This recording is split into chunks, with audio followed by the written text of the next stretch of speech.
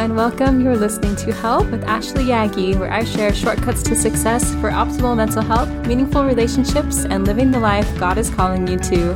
Because don't we all need just a little help now and then? I know I sure do. Thanks for listening and enjoy the show.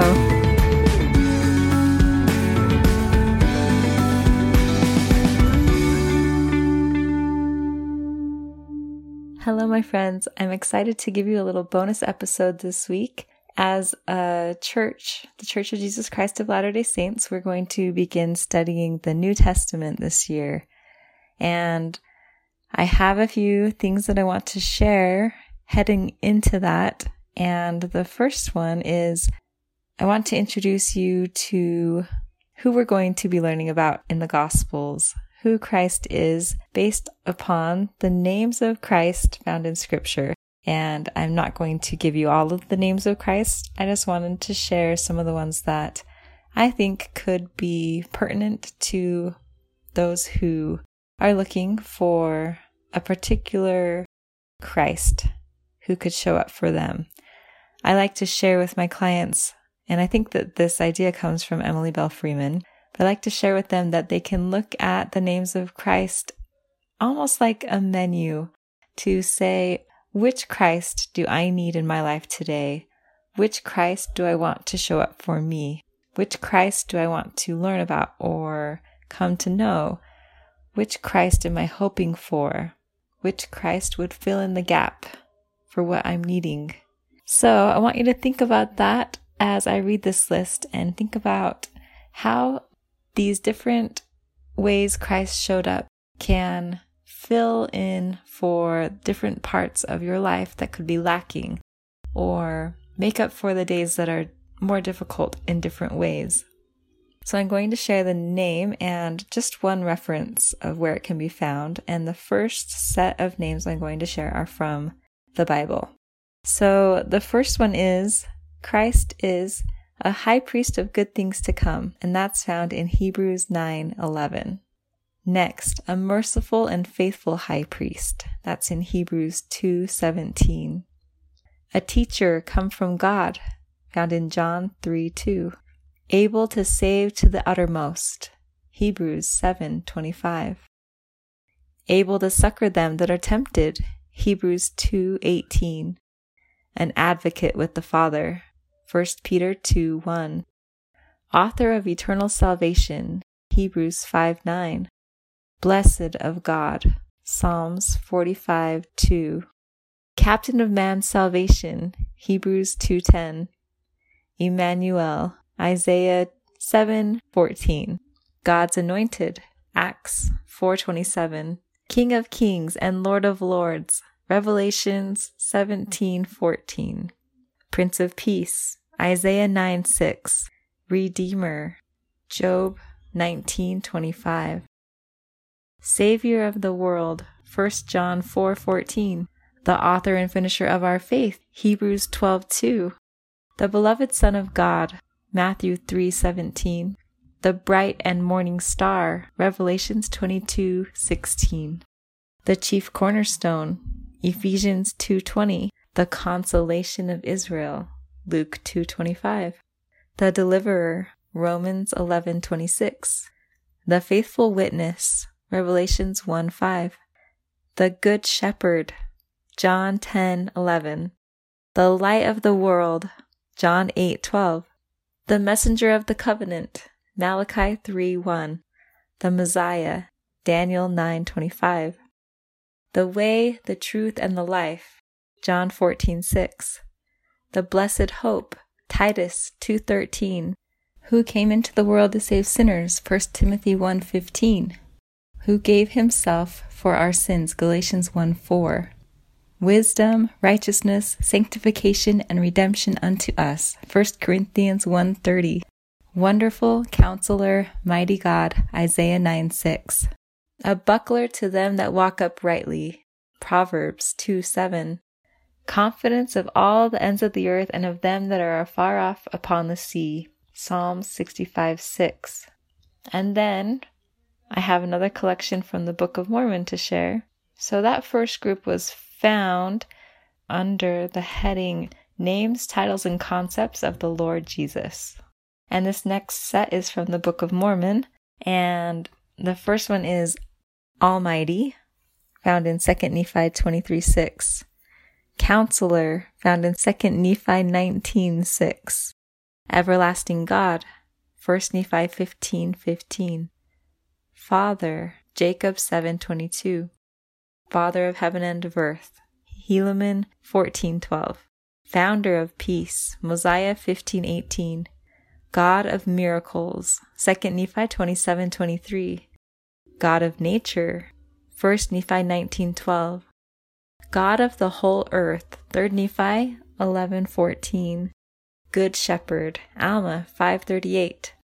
Great Creator, 2 Nephi 9:5. Jehovah, Moroni 10:34. Keeper of the gate, 2 Nephi 9:41. King, 2 Nephi 16:5. Lamb of God, 1 Nephi 10:10. Lord God omnipotent, Mosiah 3:21. Lord of hosts, 1 Nephi 22. Master, Jacob 5:4. Rock, 1 Nephi 15:15. Son of righteousness, Ether 9:22. True and living God, 1 Nephi 17:30. True vine, 1 Nephi 15:15. And last but not least, well beloved, Helaman 5:47. So I want you to think, which of those do you need in your life today? Do you need a God of miracles? Do you need a good shepherd? Do you need the keeper of the gate? Do you need a counselor? Do you need a consolation of Israel? Do you need the confidence of all the ends of the earth and of them that are afar off upon the sea? Do you need a redeemer? Do you need a prince of peace? Do you need a God who can turn something ordinary into something extraordinary, something wonderful? Do you need a God who is full of healing, a healer? Do you need someone who can calm storms? Do you need somebody who will notice you at the slightest touch? Do you need somebody who will see you when no one else does?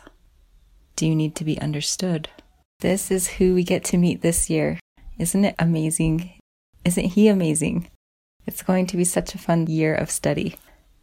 The second thing that I want to share is just a little background about the 4 gospel writers and some of the people who we'll meet in the New Testament.